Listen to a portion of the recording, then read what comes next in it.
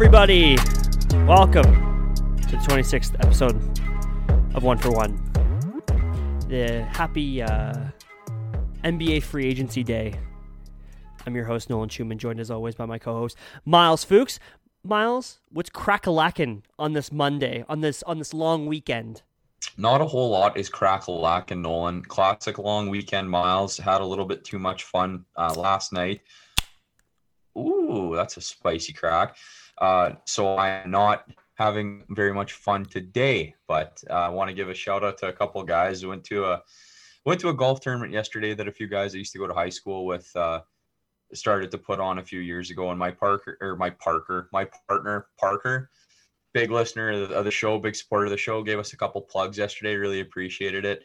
Invited me out, and yeah, we had a nice round, had a lot of fun. It was like 31 degrees.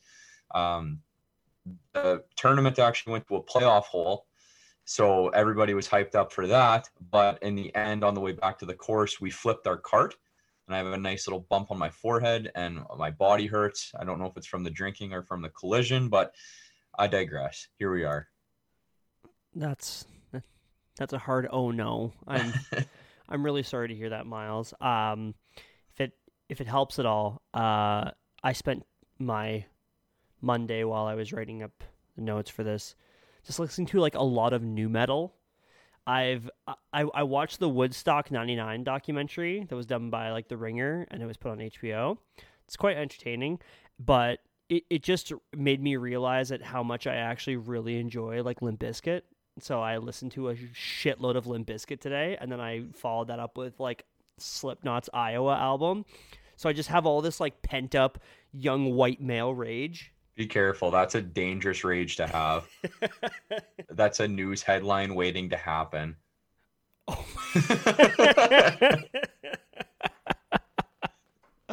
That's very problematic, Miles. How dare you say these problematic things? We're already off to a great start. Yeah, man. Good times. Fast times at Ridgemont High. I was thinking though yesterday, I don't know if there is a worse job in the world. Like people talk about like shitty jobs, like retail and like, I don't know. Pest control. Yeah. I was a garbage man in university for a semester, so I get that a little bit as well. I think that one shitty job that never gets talked about would be being a cart girl. The amount of shit that you would have to put up being a beer cart girl at a golf course would be horrendous.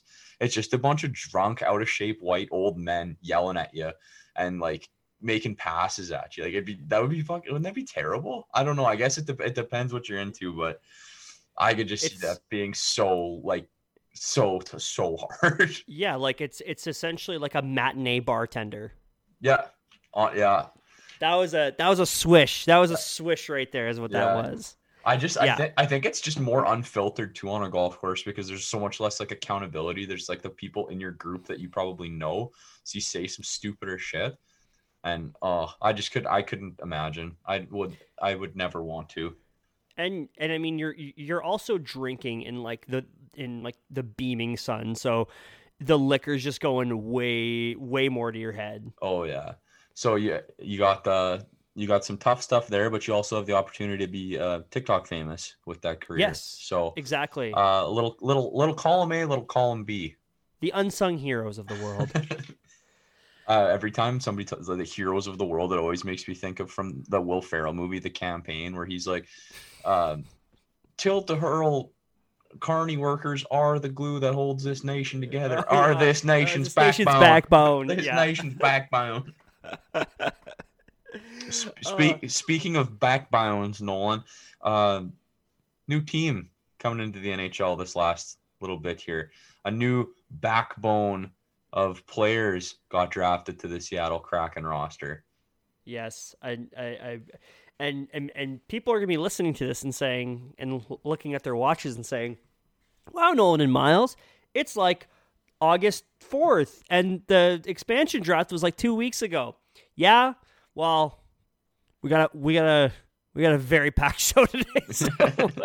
We do got a big epi today. We're gonna do some Seattle expansion draft discussion, NHL schedule release, talk a little bit about the draft, get into some of our remarks there because we know that there's going to be a couple. Then we're going to move on to free agency and player movement that's been happening the last little bit since the draft. And holy shit, has there been lots of it. So get ready there. Then we'll talk about some players that are still out, available. And I'm sure there'll be a few times where we go off script and talk about something else too in that little time. Most likely. Perhaps. Most likely. Dude, my brain is fucking garbage. I'm sorry. I'm gonna get ready here. I gotta have a big sip of water. I feel like I have sandbags like in my brain and everything's just slower. I've never felt like this before. I think I have a concussion. I think when we rolled I must be because I've been hungover a lot, like a problematic amount. And it's never felt like this. I didn't do fucking shit. Yeah, man. Don't worry about what her job is. Her job is tables. Okay, here's my segue. Speaking of having one fucking job, before we get into the NHL, can we talk about how seriously NHL insiders take their job? Because they absolutely fucking ruined this expansion draft. Yeah? Am I wrong?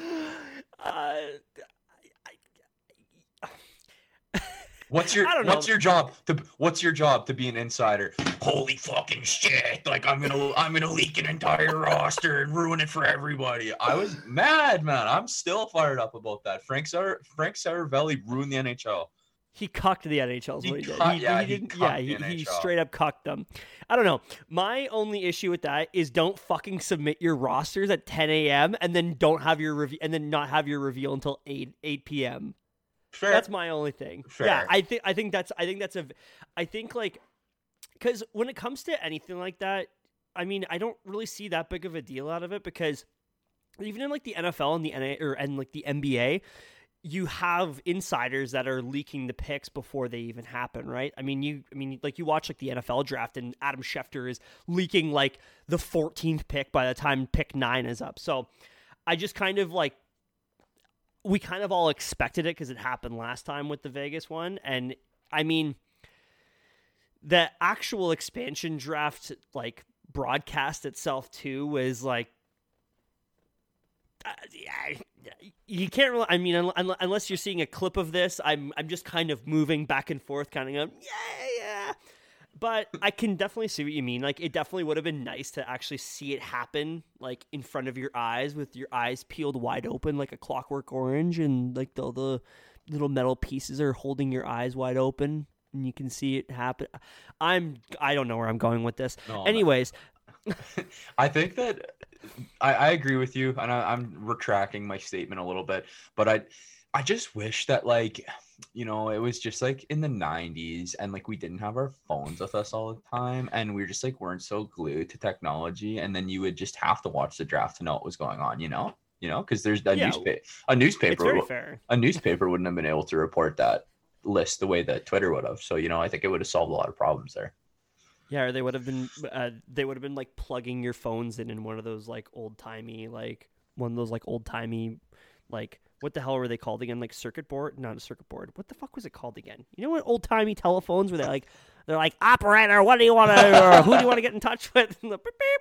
And it's like fucking Bob McKenzie talking to like, talking like Chris Dreger's agent. Beep. I like to picture them in tree houses across the street from each other with like phone can line hung up in there. I also like to think of like Frank Saravalli having like a owl like Hedwig or whatever the fuck it was called from Harry Potter. Yeah. And he just has like a little scroll in it with the entire expansion list. All right, anyways, we should probably get to one more thing. Frank Saravelli is a name of a person who looks like they smell like cold cuts. That is one of the more Italian names I think I've ever heard.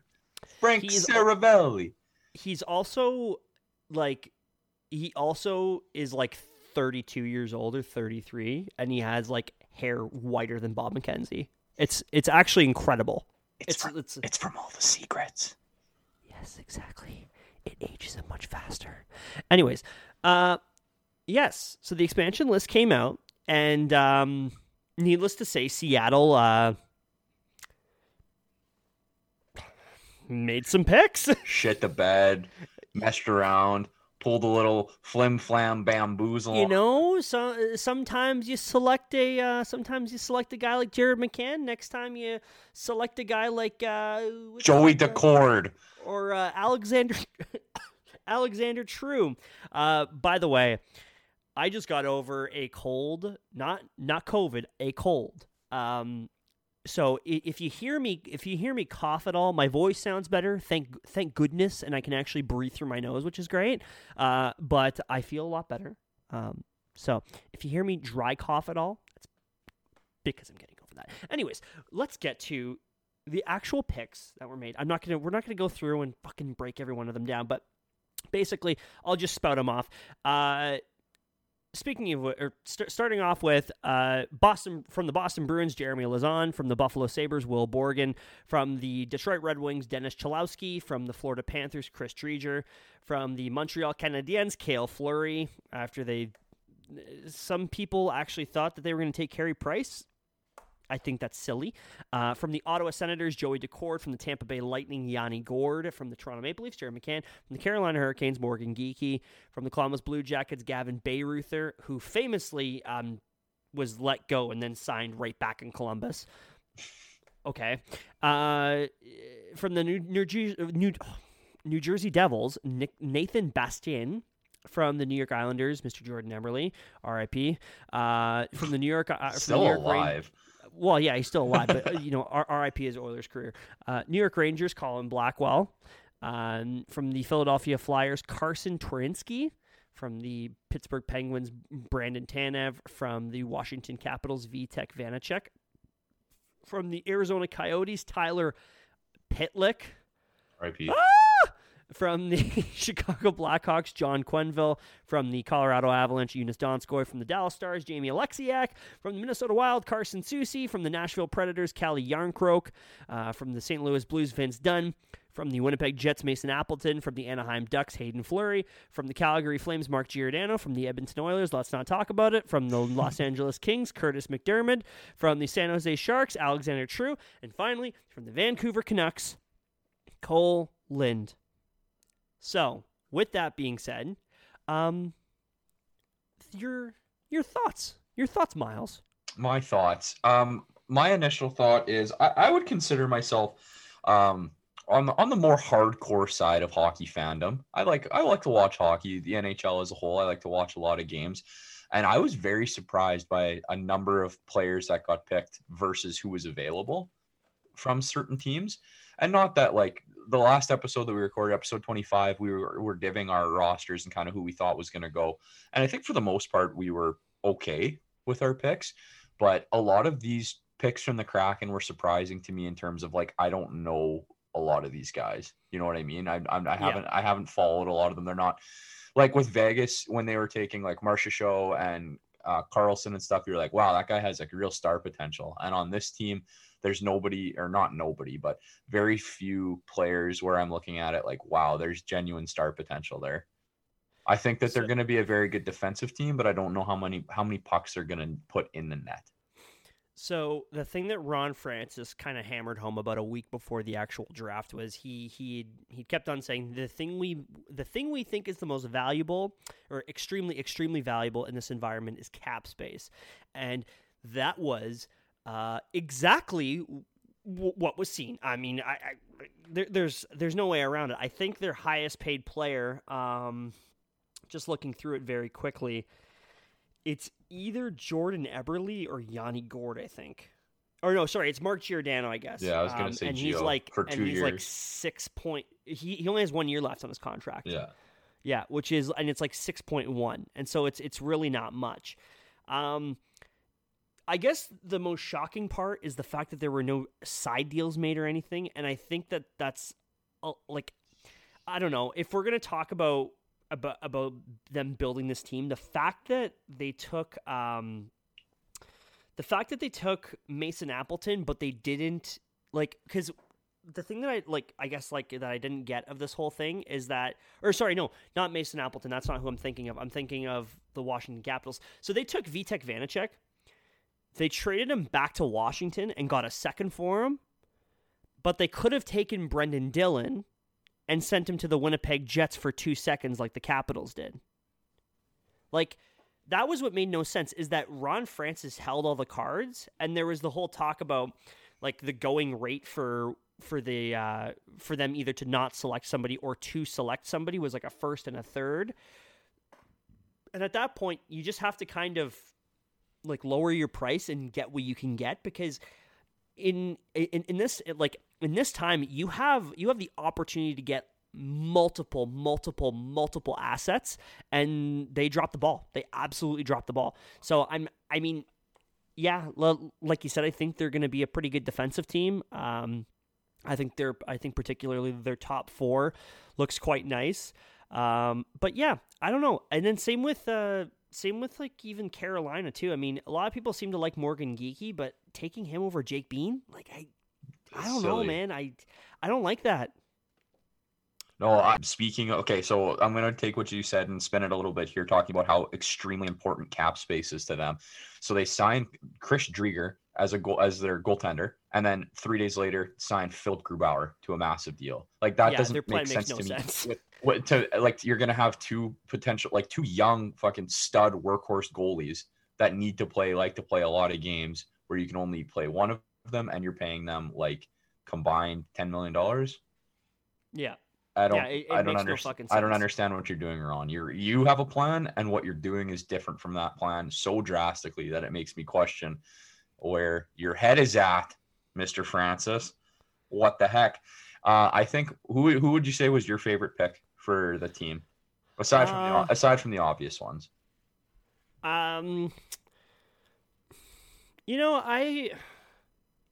I think getting a guy like Will Borgen is going to be really cool, because it's like you're getting a young guy out of Buffalo.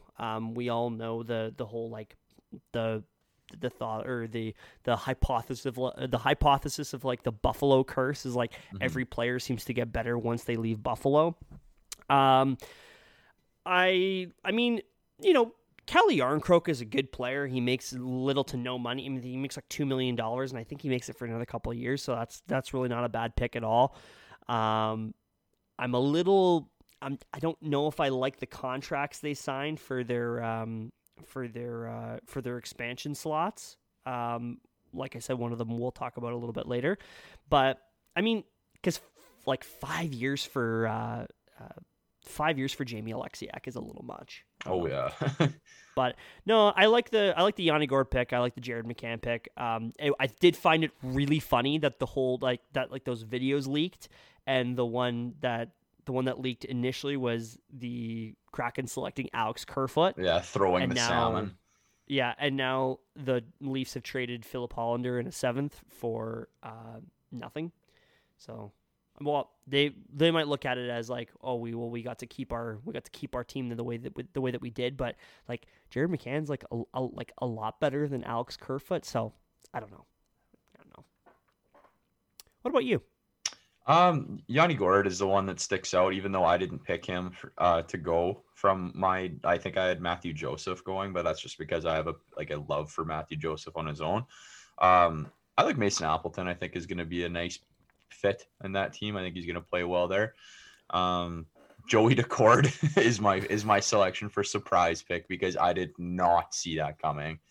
Apparently he's like an awesome teammate though, which is good. I mean, with a name like Joey, I imagine that you're the dressing room DJ and you play nothing but heat, but there's still, a lack of offense on that team, and they didn't go after a guy like Dadonov is pretty insane to me. But he's not in Ottawa anymore, so life goes on. I guess. I don't know. I'm excited that I saw a chart, and it was, I think, after the first day of free agency, and it was like expected wins above replacement for like the changes to the rosters. And in the Pacific, it had just based on like roster makeup and what the players are bringing, it had Vegas, Oilers, Kraken, and Oilers and Kraken were tied at 95. Yeah, I don't think the Kraken are going to get 95 points next year. No, I think they could have easily been one of those teams that could have been like a Vegas, but I I do not like the makeup of this roster. So I think they should. I think they're making the smart decision though, because while I did mention earlier that they kind of dropped the ball when it came to these selections and they didn't accumulate assets, what they did was the right thing, which was you have Shane Wright coming up in 22 and you have Connor Bedard coming up in 23. Suck, please. Like, that's a good idea. No, I think they're fighting Arizona for the Wright Bedard sweepstake shit show because Arizona looks stinkalo. Yeah, Arizona looks real bad. But man, that's a team that has done well with just getting assets, like taking on a guy like Shane Gostisbehere, and here's a second. Like, it's amazing. Any thoughts on the actual broadcast itself? Yeah, I thought that they actually did a pretty good job with the broadcast. I thought that they made it like I like what Seattle is doing as a brand in terms of like incorporating the city and like getting famous people from Seattle to like advocate for the team. Like the fact that they had Marshawn Lynch there, who is a guy that doesn't like media circus around him, right? Like with the famous I'm here so I don't get fined type interviews. The fact that he was out and like engaging and excited about it was really cool.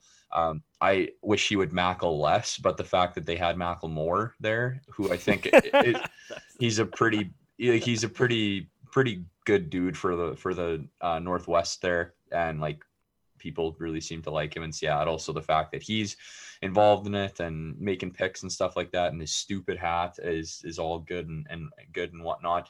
But I don't know, I thought they did a good job with it, and having guys out there putting jerseys on and seemed to make it as entertaining as they could. Lil Nas X didn't perform, so that's one step better than what the NHL usually tries to do. Get somebody. Hey, don't you dare besmirch the name of Lil Nas X. I was just okay. I will start over. At least they didn't have who was that guy? He's a country singer.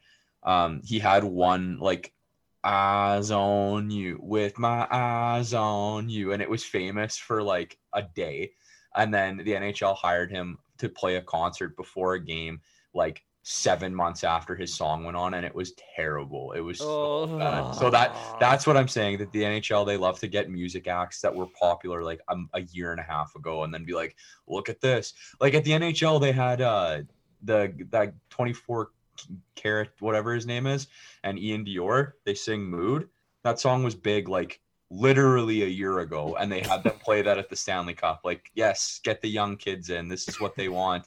This is how we get young fans, by playing old music. The funny part is that they're gonna get, I bet, okay, here's my big prediction, is that they're gonna get Chance the Rapper to do something because of that of the let's the do whole the hockey SNL bit. Yeah.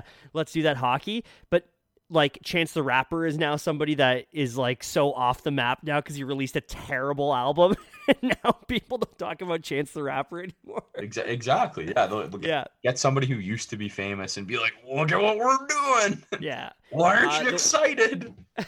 The one thing I will say about the broadcast though is it's a shame what they did to Dominic Moore's hair. Like poor guy had this comb over, but like probably a guy that like, I mean, I'm losing hair too already, so I'm not gonna like, I don't want to sound like a dick, but you know what, from one guy to the next, I mean, tough look for Dominic Moore on stage.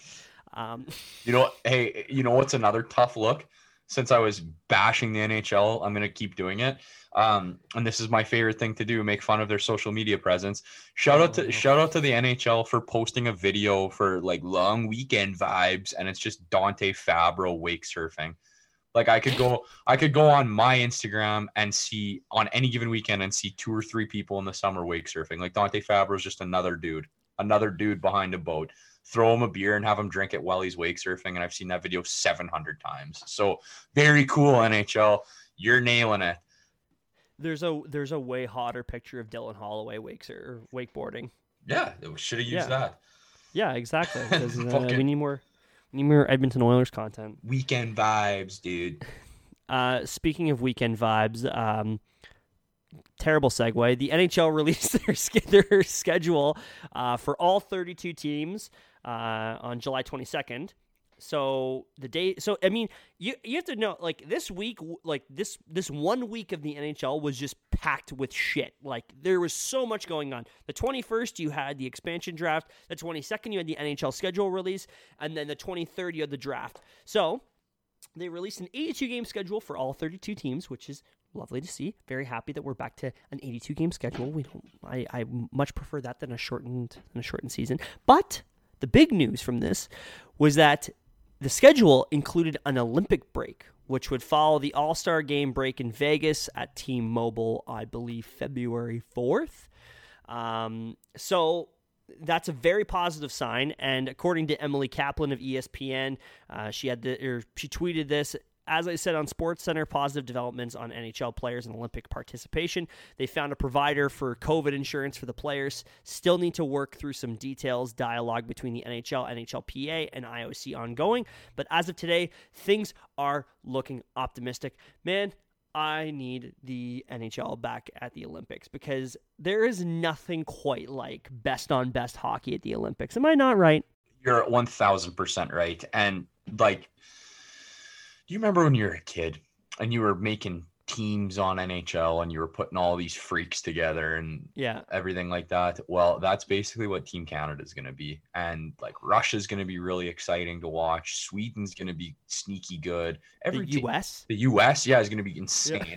Like, there's so many young players, too, that are going to be the core components to it. Like Austin Matthews and McDavid were both on Team North America in the World Cup of Hockey, so they've never put on their nation's jersey as like an actual mainstay player. So you know how important that is for hockey players, especially with the World Juniors in North America, how revved up everybody is to represent their country. I think that, like you said, best on best hockey, and with the break that there's been, like, these young superstars that are right in their prime are going to be absolutely fantastic for their country, and it's going to make some really, really good hockey for the fans to watch. Where are the Olympics in China? Yeah. So I can't wait to get up at 4 a.m. and watch hockey. I'm gonna do it. Yeah. It's just so funny that this has been such a big priority for this Olympics, because it's like the NHL clearly wants to get to China because, like, that's the be all end all right there. Like, that's the Mecca.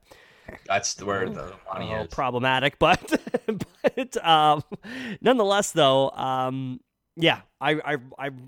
really, really, really want to see it because, my goodness, if we can see some form of, like, Sidney Crosby, Connor McDavid, and Nathan MacKinnon all playing on, like, a line together, oh my goodness.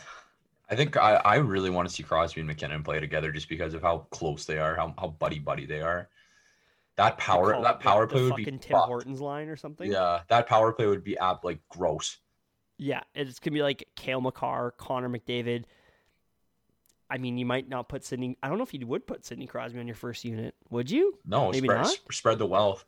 Yes, Socialist Team Canada. You need like an apex shooter.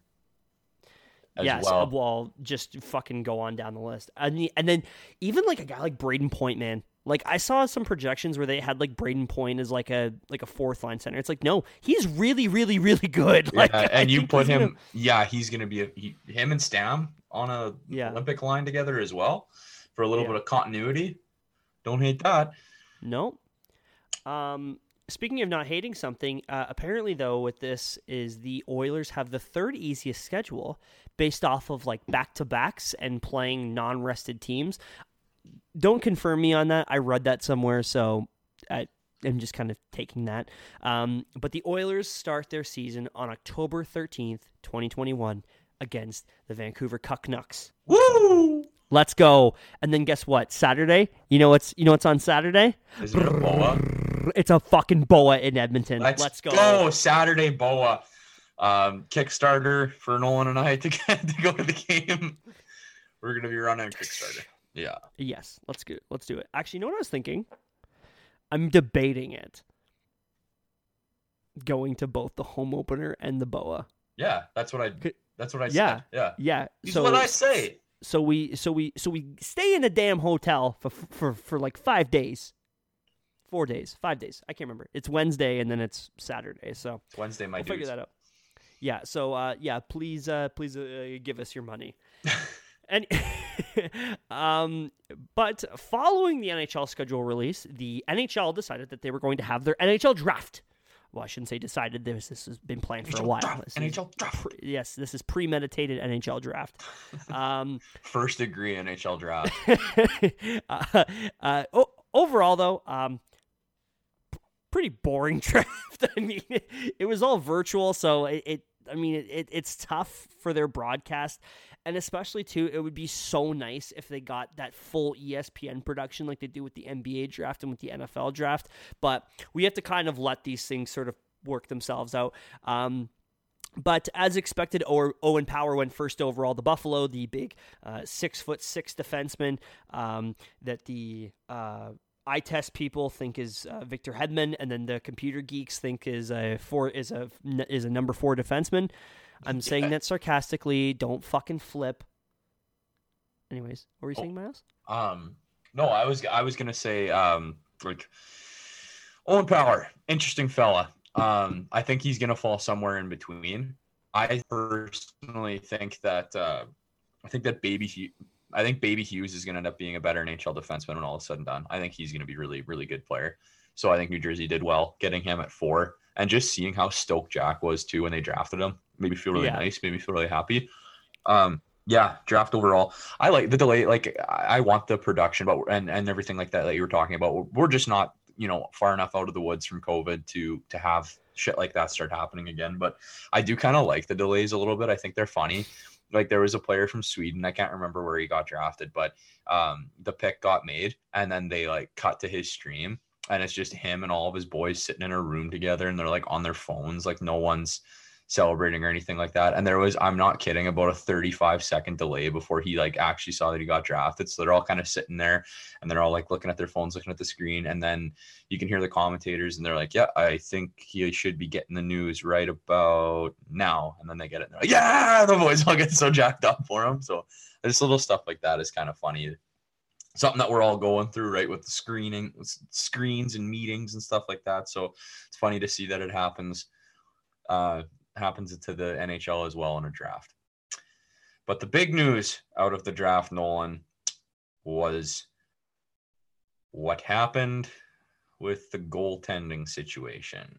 Ken Holland fucked us. Okay, so I'm just gonna open up the list for the draft, because yeah, you're right. So there were 2 goaltenders going into this draft that were basically the 1 and 2 ranked. Number 1. Yeah, sorry. Steve Yzerman fucked us. No, Steve Yzerman and Ken Holland fucked us. It's fair because Sebastian Cossa was not the first ranked goaltender. He was the second ranked goaltender this entire time. And Jesper Wallstedt was the first ranked goaltender this entire time. With that being said, when Steve Yzerman traded up to select Cossa, I was like, are you fucking kidding me? Like the guy that we were looking at is gone. And then St. Louis picked, and I can't remember who they picked. Sorry, we're terrible with the draft. We're not insiders. But they picked, and they did not pick Wallstedt. And then it was Winnipeg, and then it was Nashville, and it just kept on going down. And when Nashville was picking, because I was talking to you about it, and you had said they might pick him, and I was like, no, they have UC Saros and they have freaking Askarov, so they really don't need a goaltender at all. But I'm thinking in the back of my mind, like, what if they just pick him just to say, fuck you, Edmonton? And they picked Fedor Svechkov, and at that point, I'm like screaming. I'm so happy because they're gonna the Oilers are gonna get the best goaltending prospect in this draft, and then they traded it.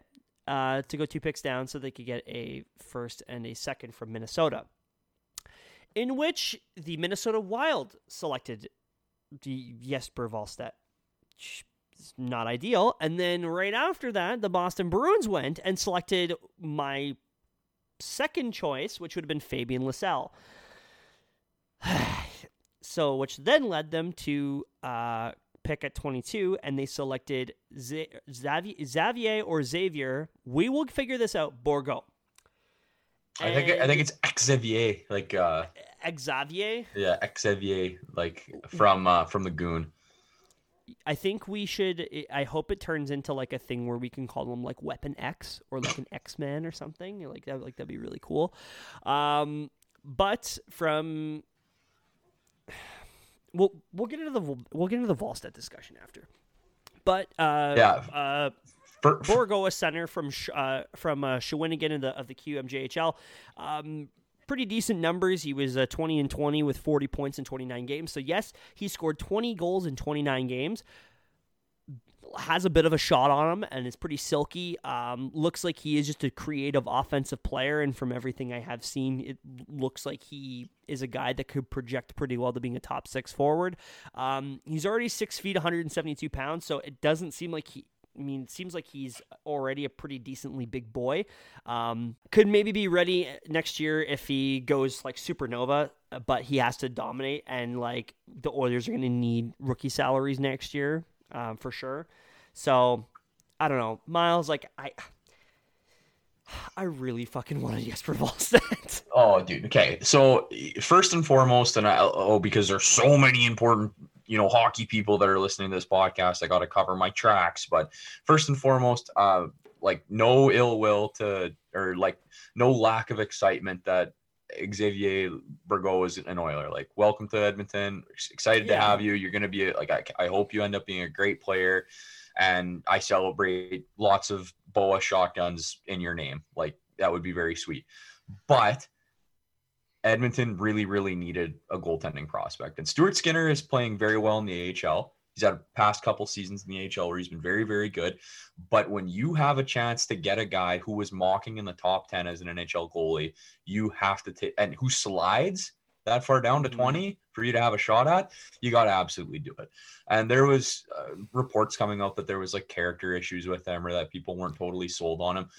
Like, who fucking cares at that point? He slid that far. And like, if you're as excited about your core of leadership players that you have, you take that project on head first, and you're not scared about it. You brought in a guy for $5 million as a defenseman who is like NHL royalty currently with his hardware and with Duncan Keith's resume. Like, you can make Jesper Wallstedt what you want him to be in an organization that's healthy, and it like makes me nervous that they didn't want to take that on. And also, it's the NHL because as we'll get to further on in this round, apparently character issues don't matter. So just fucking take the talent, right? Like, if he's a prick, who cares? I don't mind having a goalie with a little bit of an attitude. Yeah, people thought Dominik Hasek was fucked, and I don't want Dominik Hasek on my team. Oh, if he doesn't like to lose, like, okay, sweet. Like, yeah, that sounds like a really good player. Yeah. So shout out to Steve Yzerman for getting Nedeljkovic and then getting Kosa and having effectively his back end and his crease solidified for the next decade in Detroit. Very cool. Do you know what's so funny is this is exactly what he did in Tampa. Yeah. Because he drafted Vasilevsky and then he traded for Ben Bishop. Yeah. Guys, I fucking hate him. He's so good. He's so good. What was that trade? The Nedeljkovic trade itself is an absolute fleecing of the century. Yeah. What he got him for was Bernier's rights in a third. Yeah. Like, exactly. What? And Bernier left. Yeah. Yeah. Carolina, shake my freaking head. Yeah. That's like when I don't want to pay for a goaltender. That's like when a guy in your fantasy football league trades Le'Veon Bell for a first-round pick last season, totally destroys the value of picks in your league. That's what Carolina did. They totally destroyed the trade market value, letting Nedeljkovic go for a third-round pick. And then it balanced itself out with Colorado a couple days later.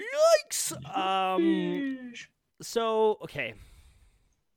I know we're eventually going to get into the Oilers stuff. I told you this is a long episode. But we need to talk about the Montreal Canadiens. Oh, my God. Deciding that they are going to set their PR department. Department. That's exactly that is what a it department. is. A department on fire by selecting London Knights defenseman Logan Mailloux. So, in case you are not familiar with Logan Mailloux, you probably are, but this has been probably the biggest story in all of hockey the last little while. basically, Logan Mailloux was charged and fined with filming a video of a young woman performing a sexual act on him, and then had spread it among to his teammates, in which he was rightfully taken to task for that, as he should be. And as it stands, the young woman apparently has not received a heartfelt apology. She received a couple of texts from him, and that was really about it. But the day before the draft, a couple days before the draft, Mailloux released a statement saying the following. Being drafted into the NHL is an honor and a privilege that no one takes lightly. The NHL draft should be one of the most exciting landmark moments in a player's career. And given the circumstances, I don't feel I have demonstrated strong enough maturity or character to earn that privilege in the 2021 draft. If I would ever have the honor of being selected, I would want a fan base to be proud to welcome me to their organization. I know it will take time for society to build back the trust I have lost, and that is why I think it is best that I renounce myself from the 2021 NHL draft and ask that no one select me this upcoming weekend.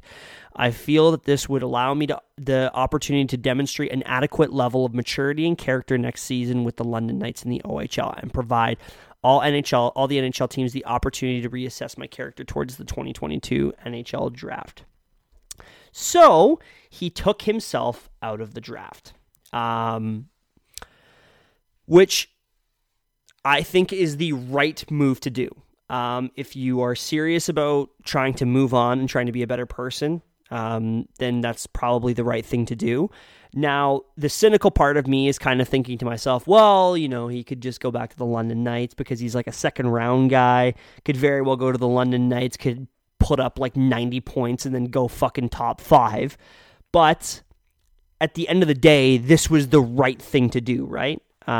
So with that being said, the Montreal Canadiens decided that they didn't fucking care, and they drafted him 31st overall. So even though he was a second to third round, hovering player, they drafted him in the first round. So yeah, Logan Mailloux didn't learn anything.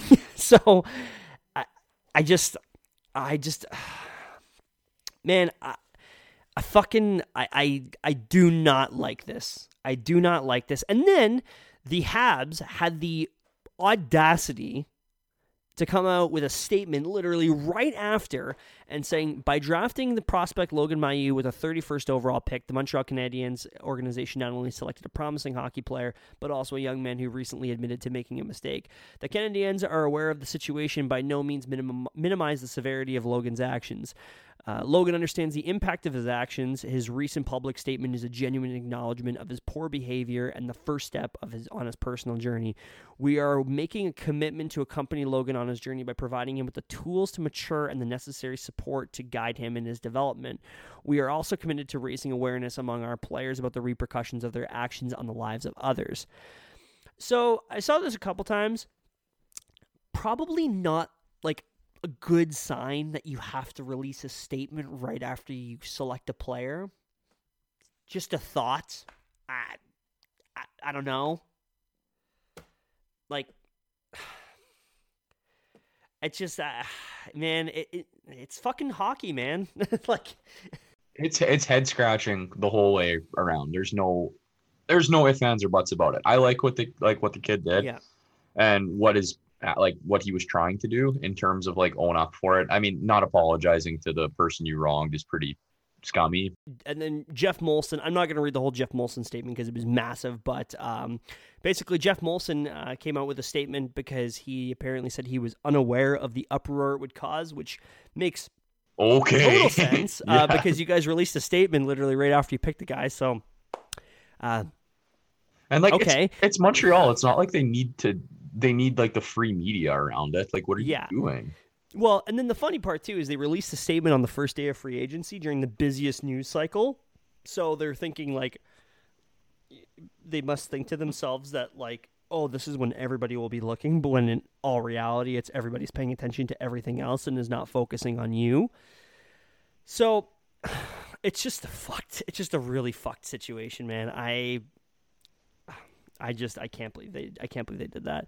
And then the funny part about that too is that the Blackhawks, whomst are being investigated heavily for their own issues, which we've talked about before, in what seemed to be a hey, look over here and not over there move by bringing in 8 women up to the or up from the organization up on stage to select Nolan Allen.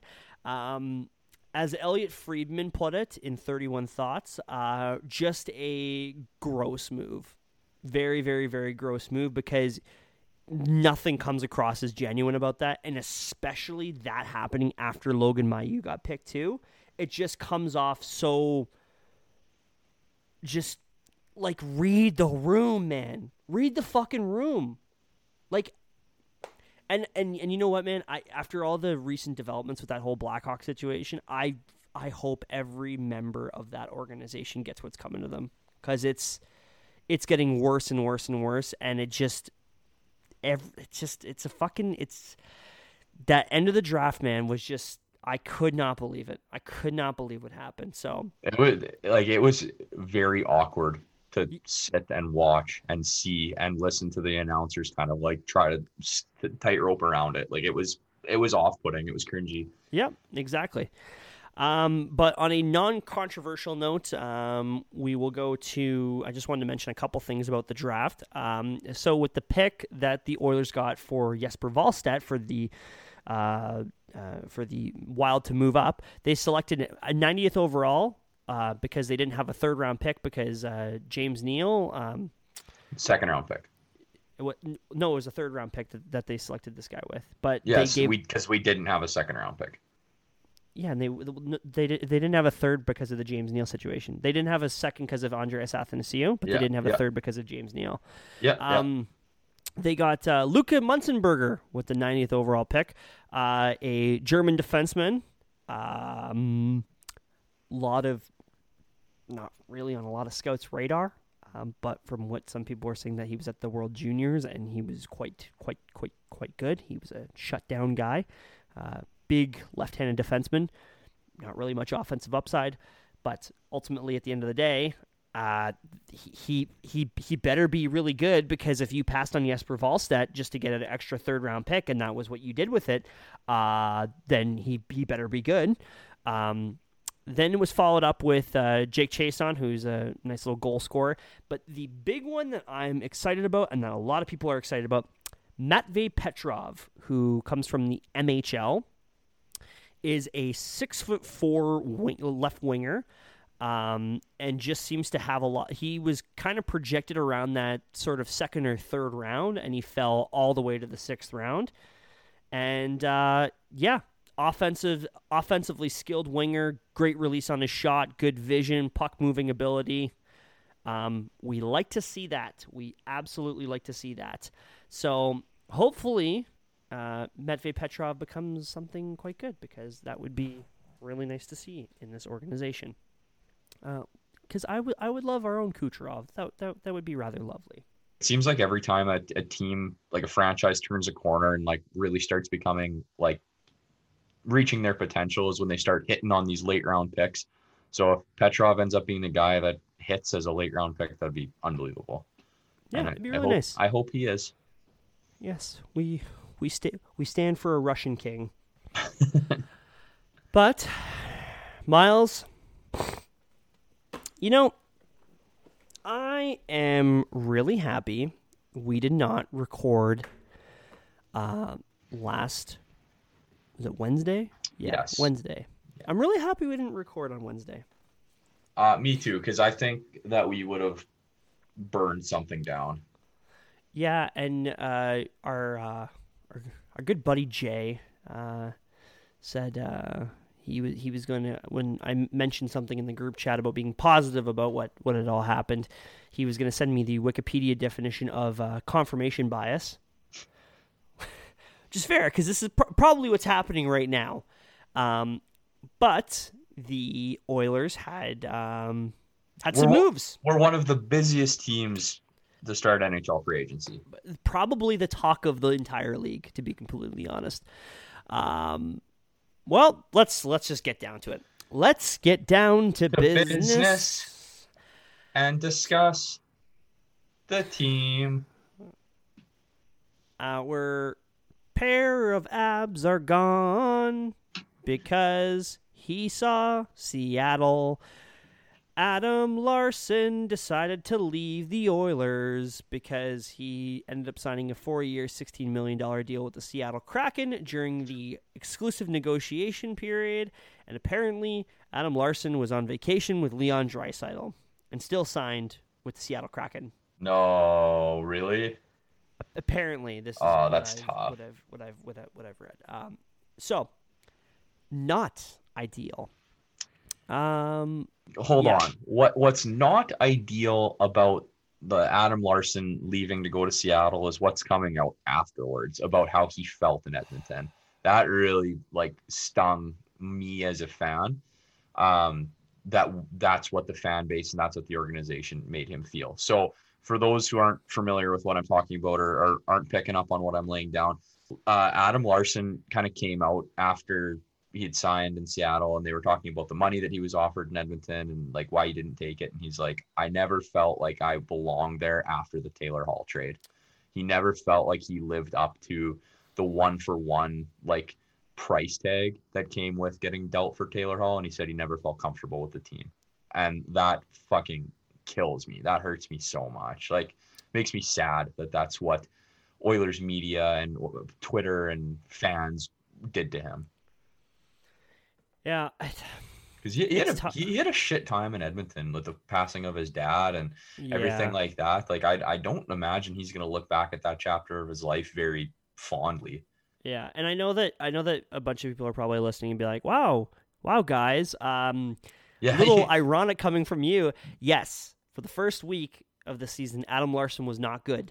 Well, he just wasn't. He just wasn't, and that's perfectly okay for us to be able to say that. He wasn't very good. But he got it all together and was really good for the rest of the season. But yeah, Nolan, you issued a full-on apology after you shit on him in an episode. Yeah, exactly. And that was a fucking gut punch, man. It just because it all started with Sarah Valley saying, I'm getting the growing suspicion Adam Larson's not coming back, and then that Tyson Barrie is actually in the fold, and I'm like, what the hell? This is every bad thing that's coming to my mind is coming forefront. This is not good. And yeah, it ended up happening early in the morning, and Frank Saravalli obviously cucked the NHL and told everybody that he was leaving. And it just sucks because he probably would have signed for the same amount of money in Edmonton. Yeah. And it just first opportunity to go to Seattle, and that was it. The same day of expansion, it was reported that talks with Tyson Barrie were back on, and my heart immediately raced a million miles an hour. And then Mike Smith was closing in on an extension. Now, with that being said, we wanted Mike Smith back. We didn't. We did want Mike Smith back, but we did not want Mike Smith back for 2 years at $2.2 million. Fuck. It's we'll get to negotiations with Ken Holland very shortly, but just fucking why? 2 years? 2 fucking years? Why? Oh my God. Strictly based off of the year that Mike Smith had last season, did he deserve a new contract? Absolutely. But yes, 100%. Again, why the term? Why the term? And even if they pay, I don't know. I just don't know. I don't get it. Especially because it's looking day by day. It's looking more and more like it's going to be a Koskinen Smith tandem again. I feel like I brought that up in a previous episode where I said, imagine if it's a Koskinen Smith combo again. I feel like I did. I might not have, but it just. I just don't know. I just don't get it. So I'm going to bring you back to the mindset I was in the day of expansion because I was in a very negative space in my head. Oh yeah. So this move that I'm going to bring up, I was feeling very negative about it, and now, like I mentioned earlier, my confirmation bias has really kicked in now, so I'm feeling a little bit better about it. But Inching closer to the expansion draft, it was reported that Zach Hyman was reaching an agreement with the Oilers on a 7-year deal at $5.5 million per, or 8 years at $5 million per, if Kyle Dubas and Ken Holland could reach a deal on a sign and trade. Now, when that happened, I was losing my fucking mind because I'm like, oh my God, we're signing Zach Hyman to way too long of term. We're giving Mike Smith a second year. Tyson Barrie's probably back. We don't have Adam Larson. Like, could this day get any worse? The sky was falling. Absolutely. It was straight up like Chicken Little, man. And around the actual NHL draft itself, there was still the talk of a deal trying to happen, in which apparently Ken Holland offered Kyle Dubas a 5th-round pick in order to get Zach Hyman signing rights to get him on an 8-year deal at $5 million per. Kyle Dubas wanted a 2nd-round pick.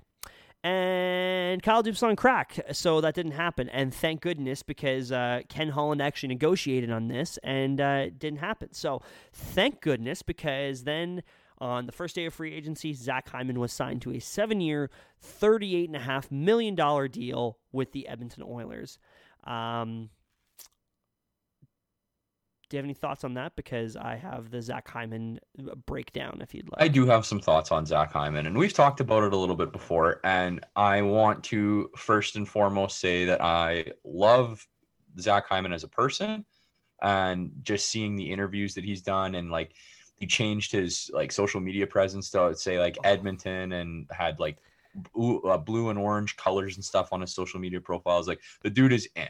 And he said, yeah, he's excited. Yeah, really he said excited. As soon as it wasn't going to happen, I knew it wasn't going to happen in Toronto. I was like all aboard Edmonton. He brought his wife out for a trip, like everything like that. Like, the dude is committed. He wants to be an Oiler. That means so much to me, and I love it, and I'm happy. And I hope that Zach Hyman is a fantastic Oiler, and I hope he gets 100 points playing with Connor McDavid and gets an invite to the Olympics to be his Chris Kunitz. In a perfect world, that would be everything that I'd ever want. 29, 28 years old. He's never played a full season in terms of games played because he's had some pretty nasty little injuries. Not little injuries, big, like legit injuries. And that's terrifying on a 7-year term deal for a guy that plays as physical a game as he does. Yeah, so he actually has played an 82-game season. I think it was a couple of years ago, though. But you are correct. He has injury troubles. So, quick breakdown of Zach Hyman, though. Last year, Hyman had this past season, Hyman had 33 points in 43 games, including 15 goals, which over an 82-game pace would be 28 goals and 62 points.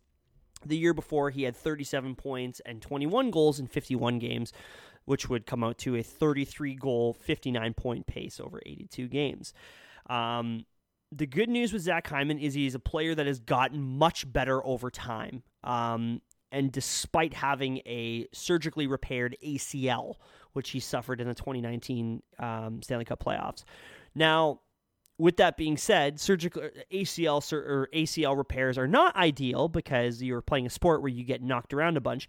With that being said, though, I think I said with that being said twice, my bad. ACL tears are not what they used to be, thank goodness, because players in all sports come back from ACL tears all the time. I mean, look at NFL football players. A guy can tear his ACL and still have a 10-year career out of it, right? So, but at the end of the day, the term is the worst part about this. Now, with that being said, I said it again, fuck. Like, this team needs to win, and this team needs to prove to Connor McDavid and Leon Draisaitl that they want to win. And I started to sort of think about it, and I started to have it go through my mind. I'm like, okay, let me try and break this down. Let me try and not make myself anxious about it, okay?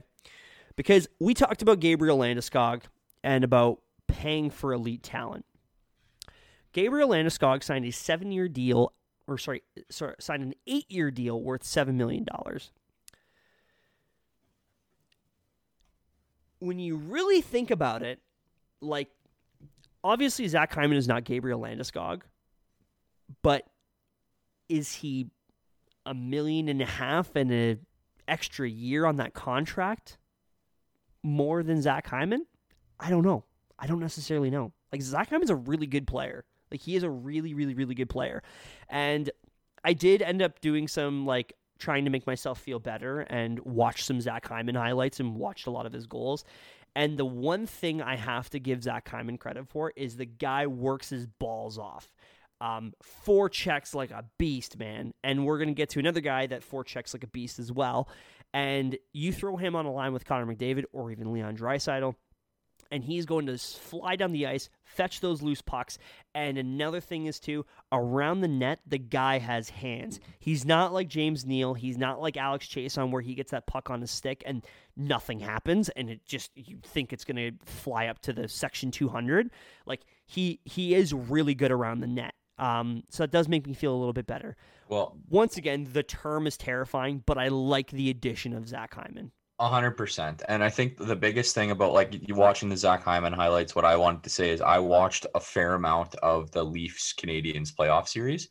And if there was anything that we took away as Oiler fans from that first round sweeping at the hands of the Jets, it's that they need more tenacious players and players that can get to the dirty areas when, the game, when the room on the ice isn't at a premium like it is in the regular season. And Zach Hyman is a player that played pretty well in that series, I thought, and was doing the jobs that needed to be done, like fishing out pucks in the corners, forechecking, like you were saying, like just getting out there and making space so that the other guys on his line would have scoring chances. So to have somebody like that on a line with Connor McDavid come playoffs is going to, I think, be a huge advantage. And at forward depth, good in his own end. Exactly, he's a good defensive player. Yeah. If forward depth is what the Oilers needed, they went out and added a tremendous amount of depth to their team by getting Zach Hyman and putting him on the top line. Cool. Yeah, the forwards look great, but it doesn't. The night before free agency opened, Bob McKenzie. Oh, by the way, I wanted to mention too, Zach Hyman, published children's author. Yeah. Awesome. Andy Warhol art owner. What a cool guy. What a neato dude. And another cool thing, too, is he flew out to Edmonton to show his wife the city, and he flew out on his own dime. Oilers didn't charter a jet or anything. It was he flew out, wanted to check out the city, and he said he loved it, and that it was a place where he could raise his son. And that makes me really happy to hear. Welcome to Edmonton, Zach. We are happy to have you. Welcome to Edmonton, Zachary, as I do this little hat tip to you. Howdy, Zach. Howdy, Zach. The night before free agency opened, though, Bob McKenzie, who's fucking... I love Bob McKenzie right now because he pops out of nowhere just to break some news. Yeah, he's like, let me put down my margarita. It's like he's sitting on all this news and he's like, okay, I'm going to give Drager a little bit of time. I'm going to give Sarah Valley, I'm going to give him about 3 hours. If he's not reporting it, it's going out. And he just came out of the woodwork and was like, hey, by the way, the Oilers are closing in on a 3-year deal with Tyson Barrie. And I read that before I went to bed and I had trouble sleeping that night because for some reason, I had a nightmare. Like, I'm not joking. I actually had a nightmare that Tyson Barrie signed a 3-year deal worth $7 million a year. Oh, my God. But ultimately, both sides came to an agreement on a 3-year deal worth $13.5 million, which is $4.5 million per. Now, Tyson Barrie led all defensemen in scoring with 8 goals and 48 points in 56 games, which, as it stands, would turn out to be a 12-goal, 70-point pace in 82 games. While, putting it lightly, is a complete tire fire in his own end. And fun fact about Tyson Barrie, he is the first player to lead defensemen in scoring and not receive a single Norris vote. Says a lot about the term dumpster fire in your own end. Here's the thing about Tyson Barrie. I followed him on Instagram for close to a year from the 1-for-1 account. Yep. And to put it lightly, he's a bit of a hippie. There are pictures of him barefoot in the forest. Yep. Tyson Barrie does not give a fuck what anyone thinks. Absolutely not.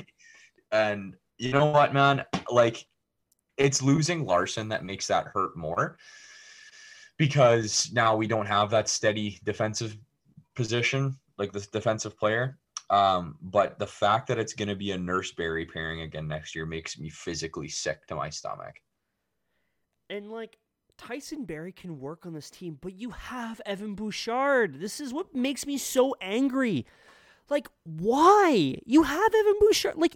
And now you're going to take power play opportunity away from Evan Bouchard, which, like, I know we do this whole. I know that us as fans do this whole thing where we tell ourselves that like a young rookie is probably better than like a 400 game veteran, but the numbers are there to back it up. The eye test is there to back it up. You throw Evan Bouchard on the power play, like it's going to be stupid. And also, furthermore, if I hear anybody say, "Oh well, now you get to keep the league's best power play," idiots! It was the league's best power play the season before with no Tyson Barrie. Like, what the fuck? Like, what I will say though is I don't, and because Tippett fucked us a little bit last year with this.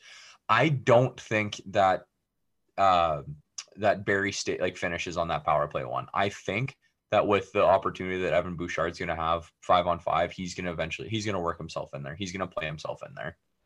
See. If the numbers in the eye test are there, it's only a matter of time before he starts to do it, and we're going to see a tweet in late November that says Evan Bouchard taking power play 1 reps at practice, and then he'll be slid in by Christmas. Yeah, and so we will get to the other thing with how I kind of imagine deployment.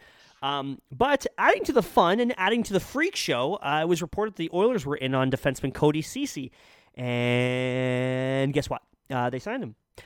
Ceci and the Oilers came together on a 4-year deal worth $13 million. You heard that correctly. 4 years. We had $3.25 million per.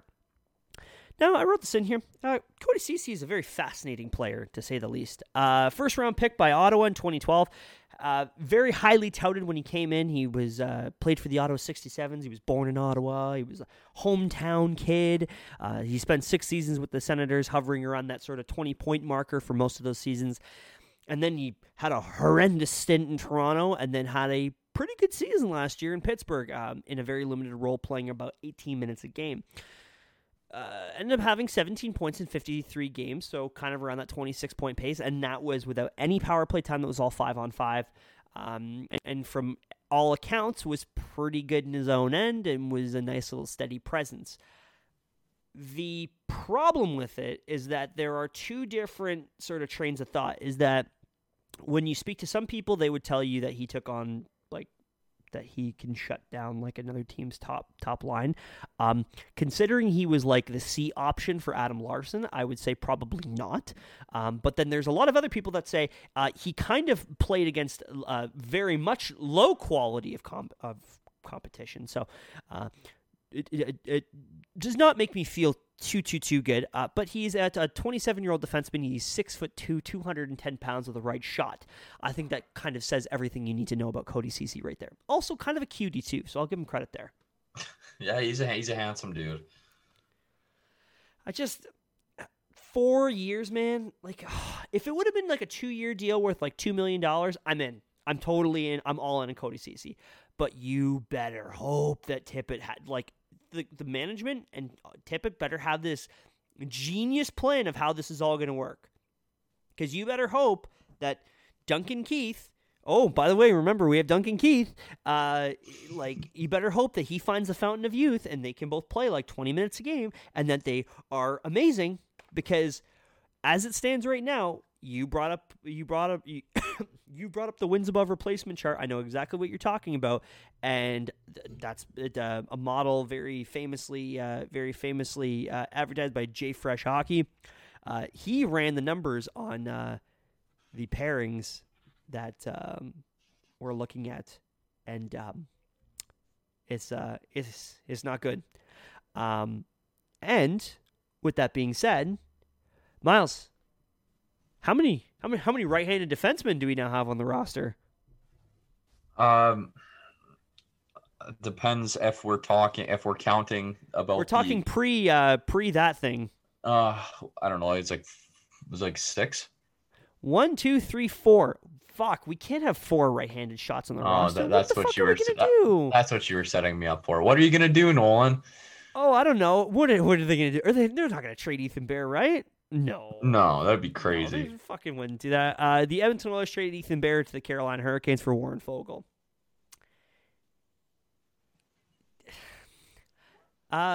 You just heard the creak from my chair, I think. Warren Fogle, a 25-year-old winger, had 10 goals and 20 points in 53 games last year for the Hurricanes in a third-line role. Very responsible both ends of the ice, a forechecking freak. Like I mentioned before about Zach Hyman, you're gonna see that again with Warren Fogle. Then they proceeded to sign him to a 3-year deal worth $8.25 million. So that's about $2.75 million per year. How you trade Ethan Bear is, it just makes me so angry, considering Ken Holland had this press conference beforehand and talked about like the importance of having youth on your roster and having guys that are making less money and all this other bullshit.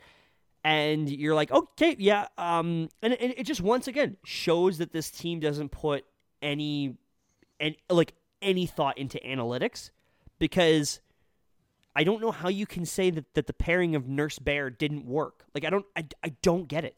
I do not get it whatsoever. And if you want to chalk it up to like, oh, this guy had a bad season, so, we want to do it before he has a decline.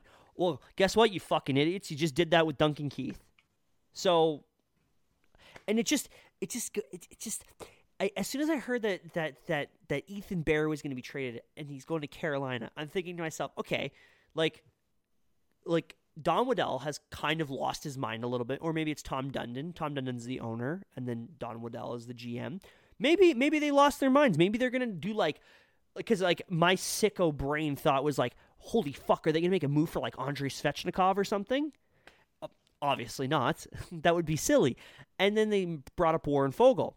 And I'm like, hey, Warren Fogel's a really good player. What else are we going to get? Nothing. The trade was one for one.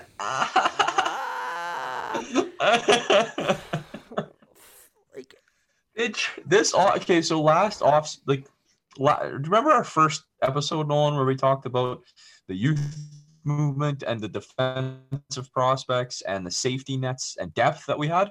In the span of a fucking month, he got rid of Caleb Jones and Ethan Bear, essentially dismantling that depth.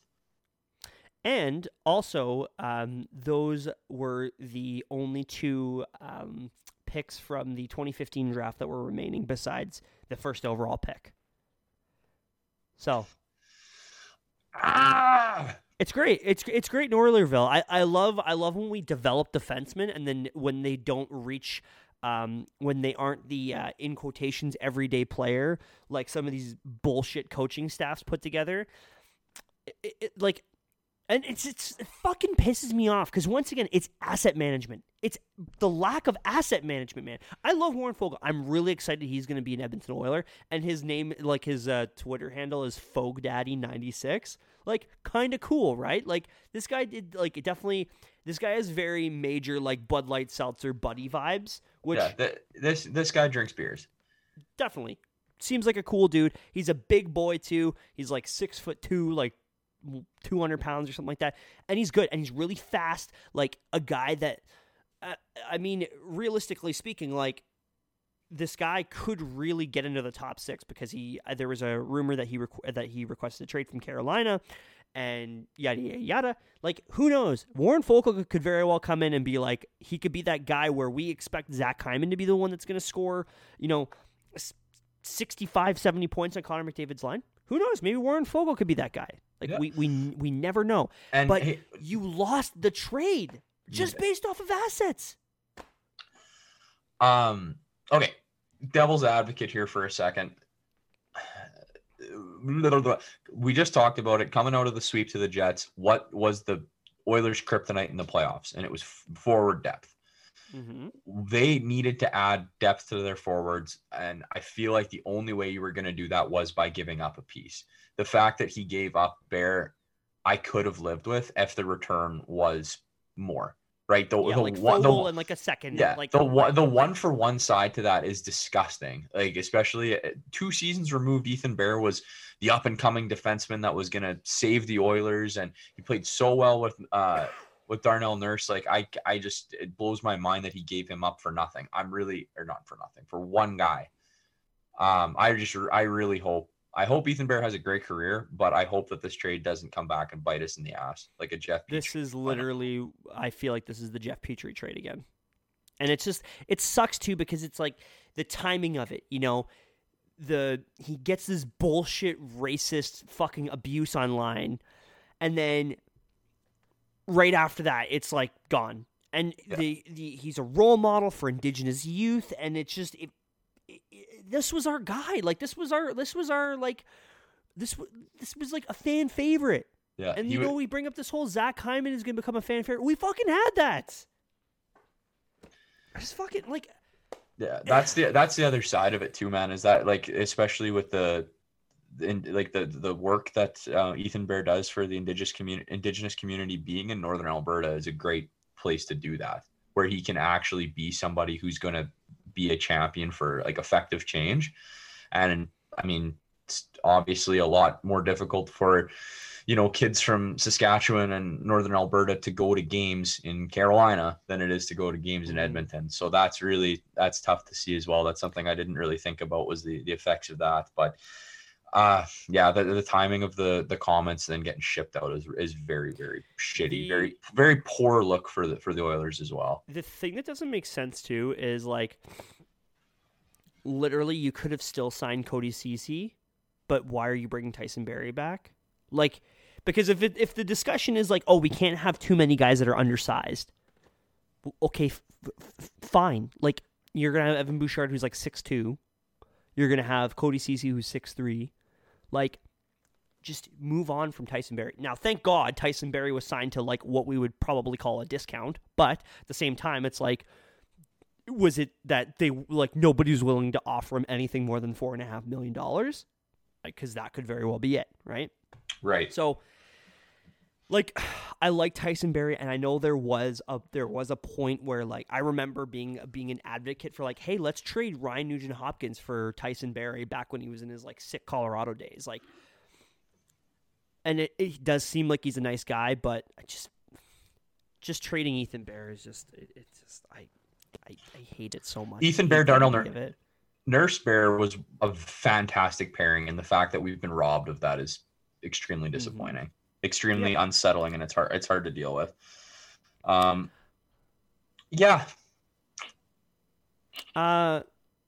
To make ourselves feel better, the Oilers have $1.5 million left in LTIR space to re-sign Kyler Yamamoto, and they were talking about wanting to bring in another left shot defenseman. How you're going to do that, I have no idea. And there are still some dominoes to fall. Yeah. They were in on Darcy Kemper, which the rumored deal was like Koskinen, a first, and a prospect. I would assume it was probably Dmitry Samorukov, and that is what Columbus was asking for Joonas Korpisalo. Which is Thank insane. God they didn't do that, because insane. Holy fuck. But they were outbid by Colorado, and you know what? I gotta say, Arizona got a really good package for Darcy Kemper. Got a first in Connor Timmins, and Connor Timmins rules. Really good defenseman. I think that guy's gonna be a top 4 defenseman and like mainstay for a while. Yeah, him and Chikrin on the point together is gonna be pretty sweet to see going forward. And I wanted to bring this up too because this was apparently on 31 Thoughts a little bit earlier today, but.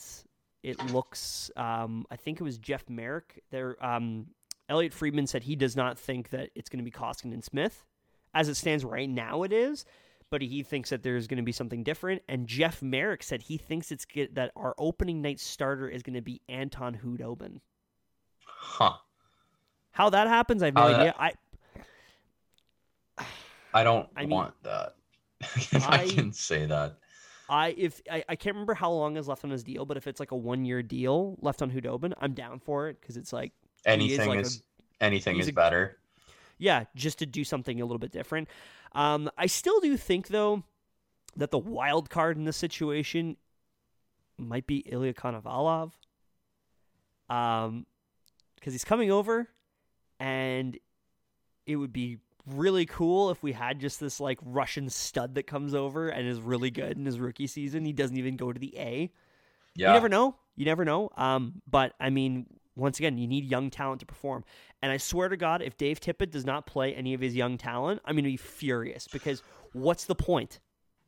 Like, yeah, I'm really excited for camp to see Raphael Lavoie and Savoy and Dylan Holloway, like all those guys come out and ball. And I think that it's going to be a really interesting camp where, some of those young guys might play themselves in. Tyler Benson, even get to see him come up and try something out with his buddy. Maybe they can form a line. It'd be really nice. Yeah. Do they still have Cooper, or did Cooper Marody go? Nope, Cooper Marody is still there. He did not elect for arbitration, I think. So I think that probably means that he's going to be back on like a 1 year, like $975,000 contract. So I really hope that one of those guys gets called up. If not, though, I mean, that Bakersfield squad is going to be stupid. Like, oh my! If they don't win a Calder Cup like that, that's problematic to say the least.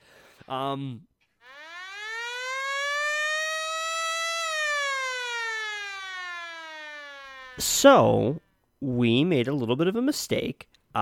We forgot to bring up a pretty key signing from the other day. Whoopsie daisy, because thank goodness Miles texted me about this, but we forgot to talk about the Derek Ryan signing. The Oilers, on that same free agency day, signed 34-year-old Derek Ryan from the Calgary Flames to a 2-year contract worth $1.65 or $1.25 million. And like, I gotta be honest, I'm pretty jazzed about it, and I think Miles is too. A deal that actually doesn't look too bad for both sides. Derek Ryan gets a little bit of security, and the Oilers get a third line center. Well, it might be debatable whether or not he's a third or fourth line center, but it gives you that flexibility that you can have Ryan McLeod playing either role. And if it's one of those things where Ryan McLeod is ready to come up and ready to play that bigger role, then he can flip-flop with Derek Ryan. But overall, really like the move. Spoke to resident friend of the show, Flames fan Kyle, about this, and he is not very happy that Derek Ryan is an Edmonton Oiler, and he had nothing but positive things to say about Derek Ryan. So very, very, very excited about Derek Ryan, and we're looking forward to shouting his name at the top of our lungs. And oh, by the way, right-handed center, and also, I mean, the guy is 34, and he's only been in the league for like 6 years, 7 years, 6 years. I don't know at this point, but like 6 years, like that's what a story, and that's a guy you want to root for. Former University of Alberta Golden Bear, yeah.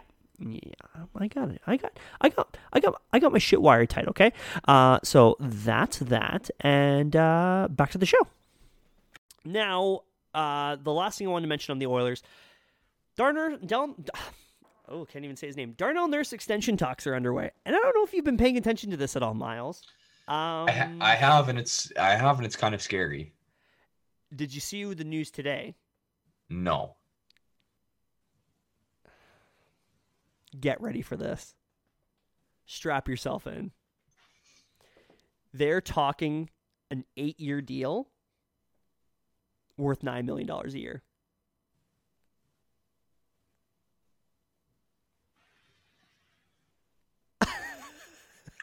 I says pardon? I really like Darnell Nurse. $9 million a year? A year. They can't. Yeah, it's fucking crazy. You can't do that. Like, no, sign Ken Holland into a insane asylum if he does that. He's drunk. I mean, like, I understand that you see him as like your core, but if you're signing him to 8 years, it should be at a discount. If you're signing him to 4 years, fine, I can understand your $9 million. Bullshit. Yeah, what is it? Is it $12 million defenseman taking a hometown discount? Like, yeah, like what the fuck? Like, I don't get it. Like McDavid is the only one that took it. Nuge took a discount to stay. Like, I don't get it with these guys, man. Yeah, that's selfish. That's selfish if that's what Nurse wants, to be completely honest with you. If that's the case, like, my personal opinion, if he's asking for $9 million, let him fucking walk. I know McDavid won't be too happy, and I wanted to mention this earlier, but apparently McDavid was, like, very much wanted the Oilers to bring back Barrie and stuff, which I understand that your superstar should have say in things, but you should also have the balls to say to your superstar, hey, Connor, Tyson Barrie wasn't very good last year, so, like, sorry, like, we have to put our assets into different things. Yeah, so... Why don't we... There's another one. Cracked another beer. Nolan, why don't we... I think that's enough Oilers talk for today. It is. Do you want to move on to some more fun NHL stuff? Some more fun? Yeah, let's laugh at some other teams. Yeah, let's make fun of some other teams. How about our favorite... Do you want to start with our favorite punching bag? It's not in the order that you have, but would you like to start with the Vancouver Canucks? Oh, yeah, let's do it. Because there's nothing like some good Canucks shit talking to really get the fire going. So last season, Vancouver had this plan to make their team better, and it was getting Nate Schmidt on defense, it was getting Braden Holtby, and it was getting Jake Virtanen. So this offseason, naturally, they traded Nate Schmidt, bought out Holtby, and bought out Virtanen. Yeah. And had another little fun move going on. What did they do, Noel? No Wizzle. They traded Louis Eriksson, Jay Beagle, and Anton Roussel. Wow, they got rid of $12 million in cap space there. Jeez, fucking wow, good job, Jim Benning. That's round of applause for you. The 9th overall pick. Oh, that's a pretty high pick there, Jim. Which was used to select Dylan Guenther. Who is Edmonton Oil King, very nice little prospect. A 22 second-round pick, a 23 seventh-round pick to the Coyotes for Connor Garland. Wow, that's a really good player. That's a really nice little player, and they signed him to a really nice contract. You know, really nice, tidy little work. What's that? What else did they get? No, they didn't. No. They took on Oliver Ekman-Larsson. 6 more years at $7.2 million because Arizona held back some salary. And you know what? I initially, when you're running a franchise, you have to have a great steering wheel that doesn't fly off while you're driving. But this move was stinky. Oliver Ekman-Larsson is set to be the 10th highest paid defenseman in the NHL next year at $8.25 million. He is behind Miro Heiskanen, Alex Pietrangelo, Cale Makar, Douglas Hamilton, Roman Josi, Seth Jones, Zach Werenski. How do you say it? Werenski, Drew Doughty, and Erik Karlsson. Interesting list in the top 10, to say the least. He plays like a number 4 defenseman, maybe number 5. He's not good. He's cooked. Very bad. Very, very bad for Vancouver fans. I'm very sorry that that's what you're experiencing, especially then trading Nate Schmidt away. Probably one of your defensive mainstays. That fucking hurts, man. Like, they cleared $12 million in cap space only to take on $12 million, including a fucking boat anchor of a contract. You've heard of the term money in, money out, hey? Oh yeah, that's what it is. Money in, money out. Money in. This is money in, money in, my friend. Simple. It's zero. It cancels out. Oh, by the way, they still have to re-sign Elias Pettersson and Quinn Hughes. Smile. Smiling Canucks. Please, the things I would do for a Elias Pettersson offer sheet. Oh. So, can Seattle just jump in and sign Elias Pettersson to fucking 8 or 7 years, $1 bajillion just to be see you later. Speaking of teams that made some weird moves, the Flyers went completely insane. After trading for Mr. Ryan Ellis, which we both said was a pretty good move, they traded Shane Gostisbehere, which the analytics community loves. I am totally on the side of people that don't like Shane Gostisbehere because I I've watched Shane Gostisbehere. I do not like Shane Gostisbehere. I don't think he's a very good player. A second-round pick and a seventh for Fairy Dust, really, more than anything. Only for them to go on and move a first, a third, and Robert Hagg for Rasmus Ristolainen, who by all metrics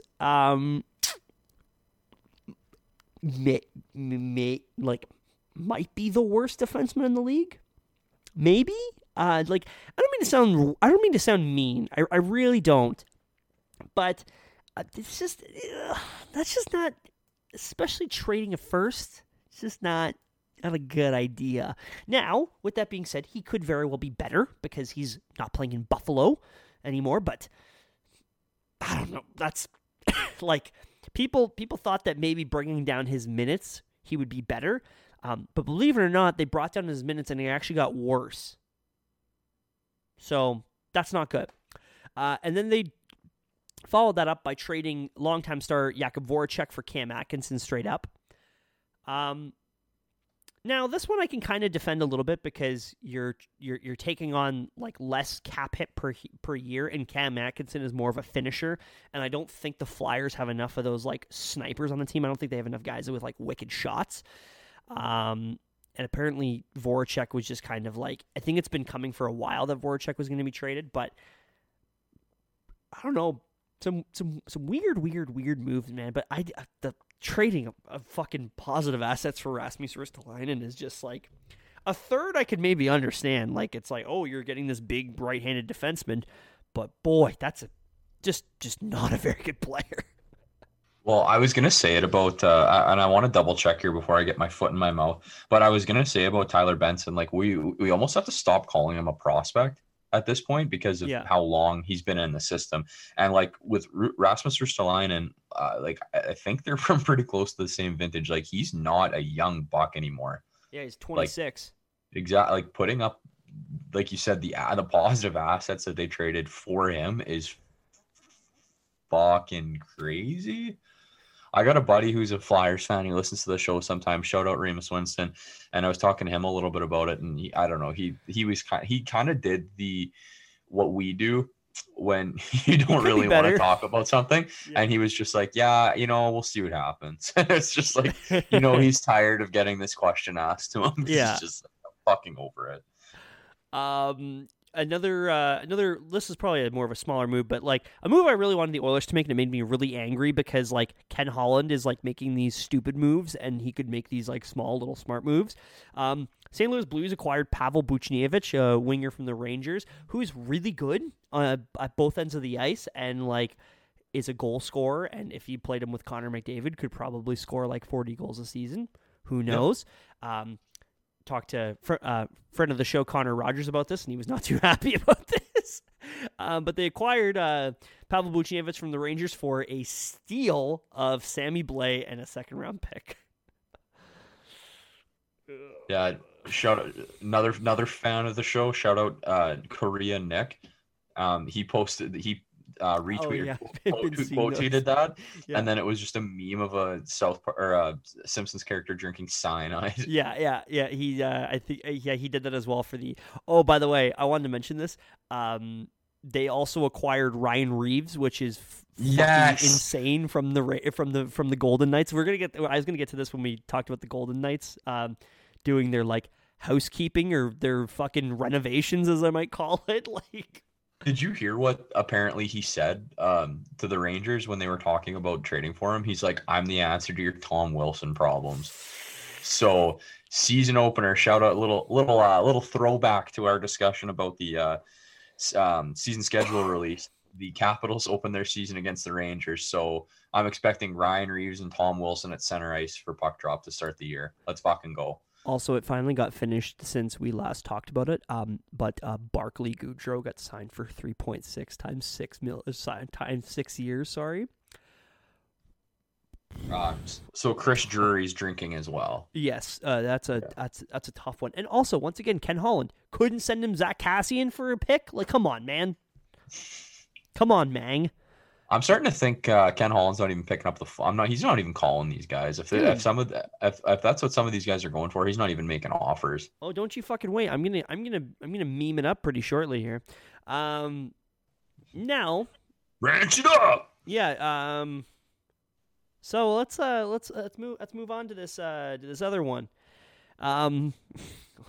Well, Miles, the Chicago Blackhawks. They sure think that they're Stanley Cup contenders. Lamau. In a move that could potentially be the worst contract in the NHL, the Chicago Blackhawks acquired defenseman Seth Jones from the Columbus Blue Jackets, the 32nd overall pick, so the late first, which was Nolan Allen, a 22 7th for prospect Adam Boqvist. Not prospect, NHL defenseman Adam Boqvist. Yeah. Who by underlying metrics was actually better than Mr. Sethimus Jones. The 12th overall pick, which was Cole Sillinger, son of NHL suitcase Mike. Shout out Mike Sillinger. Apparently, my dad and him fought in high school. The 44th overall pick, which was Alexei Himosami. I do not know anything about him, so sorry. And a 23 first round pick. First overall, that would be crazy. Was it 23 or 22? No, it might have been. It was probably actually a 22nd first round pick. Which the 22 draft has like a lot of really good prospects. So I'd maybe suggest not trading first round picks. Just a thought. I don't know. Maybe. So yeah, they did that. And then I don't know if you were reading the notes, Miles, and maybe cracked yourself, or if I cracked you up at all, because I sure cracked myself up writing this. But they proceeded to dock their ship with an 8-year, $76 million contract worth $9.5 million per year. Dock their ship because Dock their ship is funny. Yeah, thank you. I appreciate that. Which puts him to be, I believe, the third highest paid defenseman in the NHL. Yeah, that's that's not very good. Because Seth Jones is like the ultimate eye test versus analytics debate guy. A lot of eye test guys are like, oh yeah, fucking Seth Jones is like a number one defenseman. He's like basically like Scott Stevens 2.0, or he's like Chris Pronger. It's like, not really. Dude, Seth Jones is only good because people say that he's good. And because he plays like 100 minutes a game. Yeah, if you actually watch Seth Jones play, like he's actually kind of a shitty skater without the puck. Yeah, like, he's not. He has terrible awareness. Like his feet are cinder blocks. Like his pivoting onto into the back check is not is as good as mine, and I'm a horrendous skater. Probably still better than mine, and I'm a probably a little bit better than mine, and I'm a fucking atrocious skater is what I am. They also acquired Marc-Andre Fleury from the Vegas Golden Knights for literally an extra set of dice to use at Caesar's Palace. So nothing. They also took on the Tyler Johnson contract, which was 5 years, $5 million with 3 years left. Tyler Johnson isn't a bad player. It's more of Tampa just could not get rid of him, and they sent Tyler Johnson and a second to Tampa for the corpse of Brent Seabrook. So that's once again another piece of the dynasty Blackhawks gone. Because Tampa's just going to LTIR him, and they just move on from that $5 million and wipe themselves clean. Yeah. Marc-Andre Fleury, though. Marc-Andre Fleury is a good pickup. I really like Marc-Andre Fleury, and I think that what Vegas did to him was dirty. Do you want to get to the Vegas discussion? Vegas, yeah, do you want to? I would like that. I think it just goes back to that tweet that his agent had of him getting stabbed in the back, by the Vegas front office, and I think that's exactly what happened. sounds like he wasn't consulted on the trade or anything like that. And they just kind of did what they wanted to do there in Vegas. So and unfortunate that that's what happened to Marc-Andre Fleury. It sounds like everybody that plays with him speaks very highly of him, says that he's an awesome guy. So I don't understand why two organizations have kind of shit on him. I think that he's like, I don't think that he's like loved by management, but he's loved by players, if that makes sense. Because Pittsburgh kind of did him similarly. So he's 2 for 2. Yeah, I think it, to be fair though, I do think it's two completely different situations, because with Pittsburgh, he just wasn't good anymore, and they had a young Matt Murray. Whereas with Vegas, it's more of like, there's this growing problem with Vegas, and you kind of hear about it from a couple of the insiders that are starting to say, like, players are starting to talk about this shit. Like, it seems like they have a player for 2 years, it's like the hot free agent, and then all of a sudden they're nothing to Vegas anymore. So the fact that they just kind of moved him for nothing after he just won a Vezina is a little problematic, if you will. And so, yeah, I think that you're going to start alienating a lot of players. And like we previously mentioned, they traded Ryan Reeves to the Rangers for a third. I think that's a pretty good trade for Vegas, because like Ryan Reeves, he's a fighter, but he's not like a good player really. And you got a pretty decent pick for him. And then they acquired $5 million of Evgeny Dadonov, who is like a fine player, had a terrible season in Ottawa, for Nick Holden in a third. So like, as much as everybody kind of joked about it, like, I think there's something there. I think they're doing something, like something big. Well, we haven't talked about the elephant in the room. About the curly-haired fuck that hasn't been traded yet? Yeah, and I think that that's what they're preparing for, because they haven't addressed their center issue through free agency. So there's only one other way that you're going to do that, and that is via trade. So I don't know. I think that through all that, Vegas just moved up in my rankings of the Jack Eichel sweepstakes. Yeah, as much as I hate to say it. Which is nasty that we're going to have him in a division with Connor McDavid. It's fucking gross. We might. We won't say he will, and he might. But then again, maybe he will. So we'll get to a little bit of Jack Eichel. We're almost out of here. I know I told you this is gonna be a big one. This is a very, very, very, very big one. Florida is just they're just good, man. Like, they re-signed all of their guys, which could be a little bit problematic, because they signed a bunch of one-year guys last year, and then they hit, so they gave them like almost all 4-year extensions, like Anthony Duclair and Carter Verhaeghe and Sam Bennett. Then they acquired Sam Reinhart from the Sabres for a 2022 first, and Devin Levi, who goalie expert Miles. What do you think of Devin Levi? Well, for those of you wondering, Devin Levi, that's a name that sounds very familiar. Where do I know that from? Well, Devin Levi was the goaltender for the Canadian World Junior team this past season. I think he's very good, and the fact that he was a Florida prospect is speaking volumes to the Roberto Luongo goaltending school of excellence that he's developed down in Florida. Like, that's another top tier goalie prospect that they have on top of, you know, the carousel of 3 guys that they had last year. So shout out to Florida. They know what's going on down there.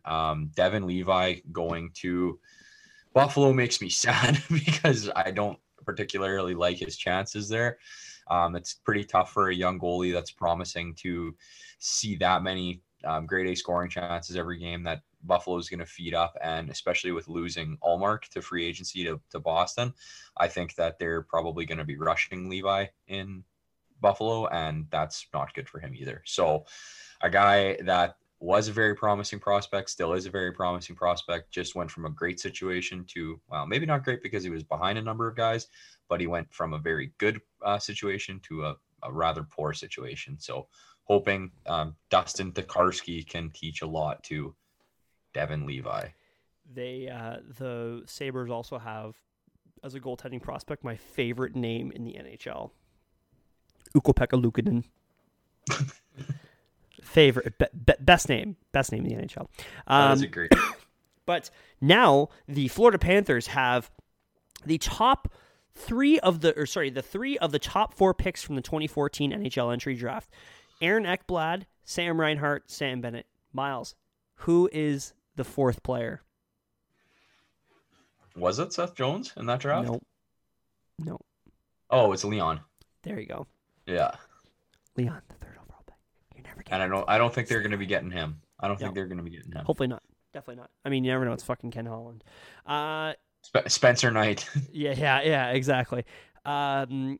Just a couple of free agency things, and then like I said, we're almost out of here. So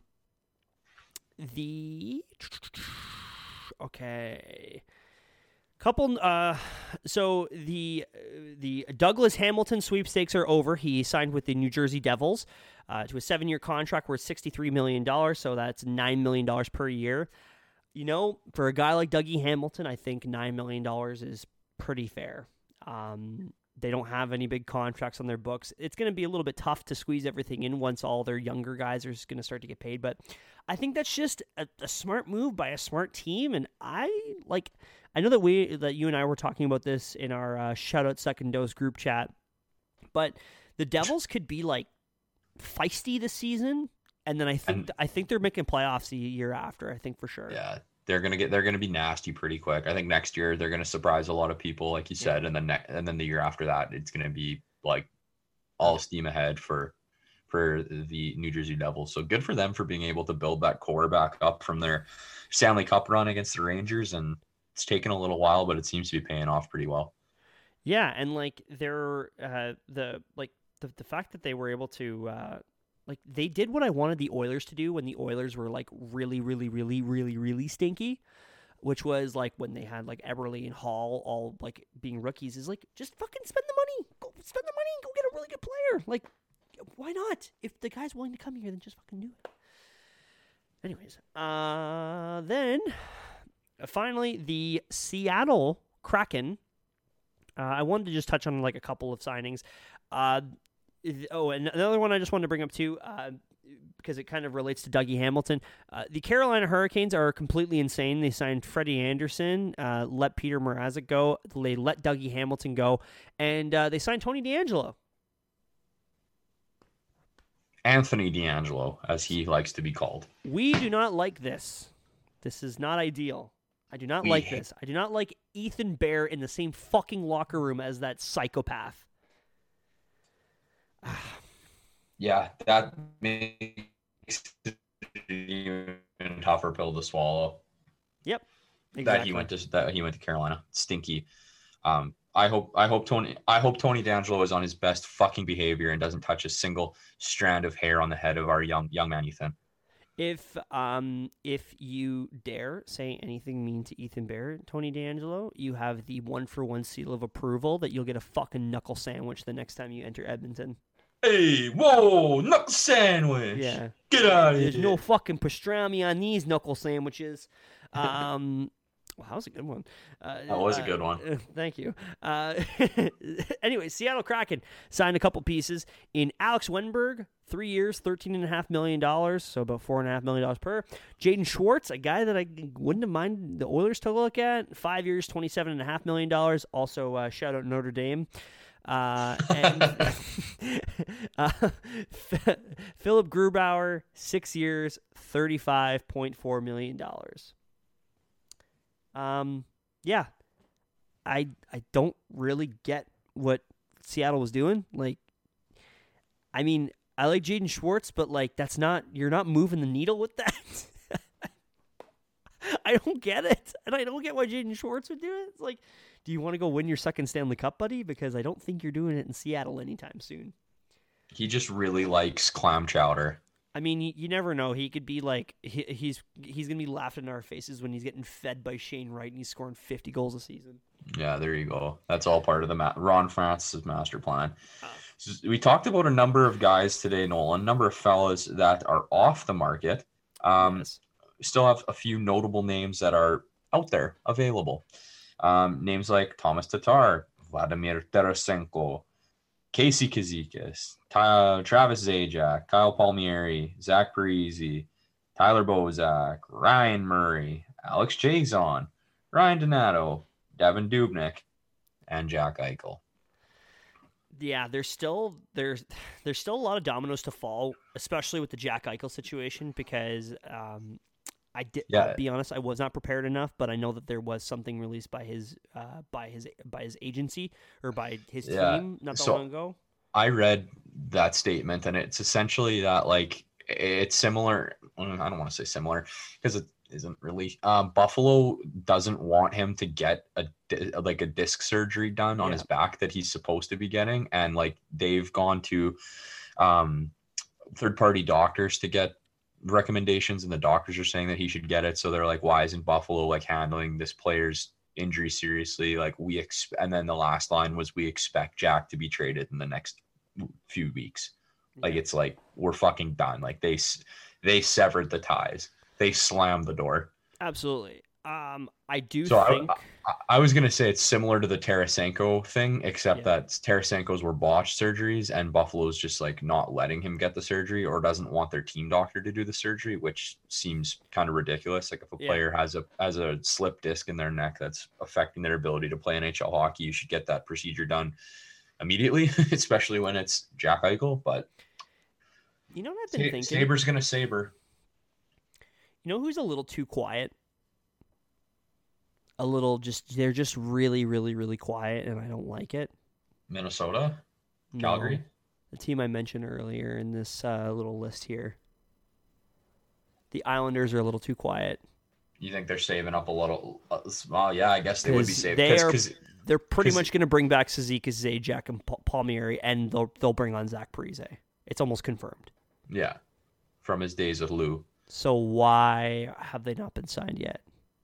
That's where I'm coming from. Is like, are they thinking to themselves, if we get this guy, then everybody else is buying in to take lower deals? Mm-hmm. Like, they got a lot of cap space too. Oh, Ryan Murray was on the market. He is no longer on the market. He signed with Colorado today. Fuck. Fuck.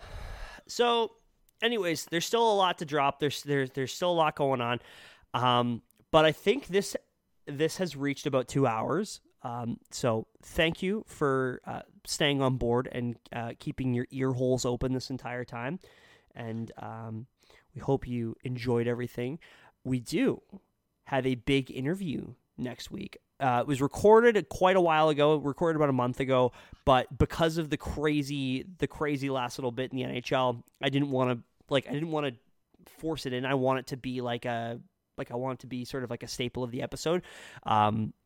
So that will be coming next week. I don't know if I want to tease it. I think I'm just going to let it drop because it's really exciting. And I don't know when we're going to do that yet. We're not going to be recording every week. And I know that that's hilarious coming from me when we just took 2 weeks in between an episode, but we're not going to have as much content to talk about. But the good news is that we're literally 10 weeks away from the start of the next season, which is just completely hilarious because typically when all the offseason moves are over, we're like, oh my God, we've got 3 months to go.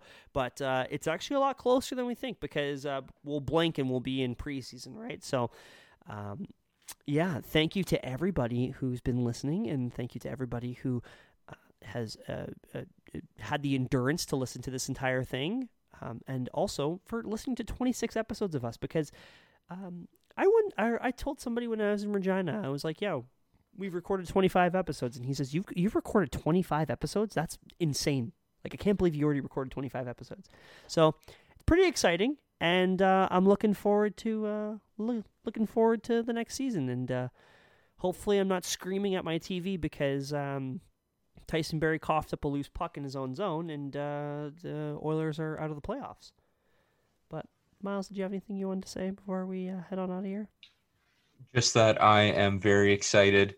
Shouts out to Warren Fogle, Zach Hyman, Xavier Bergeau, and Tyson Barrie. Yeah. Welcome to the Edmonton Oilers. Cody Ceci. Don't forget Cody him. Ceci. I could never forget Cody Ceci. He is a king, an absolute king among men. So we are also looking forward. Also players who, if you're listening, follow us on Twitter at 1for1pod and on Instagram at 1_for_1pod. Please do so. And once you're done doing that, remember, go Oilers, go. Go Oilers, go.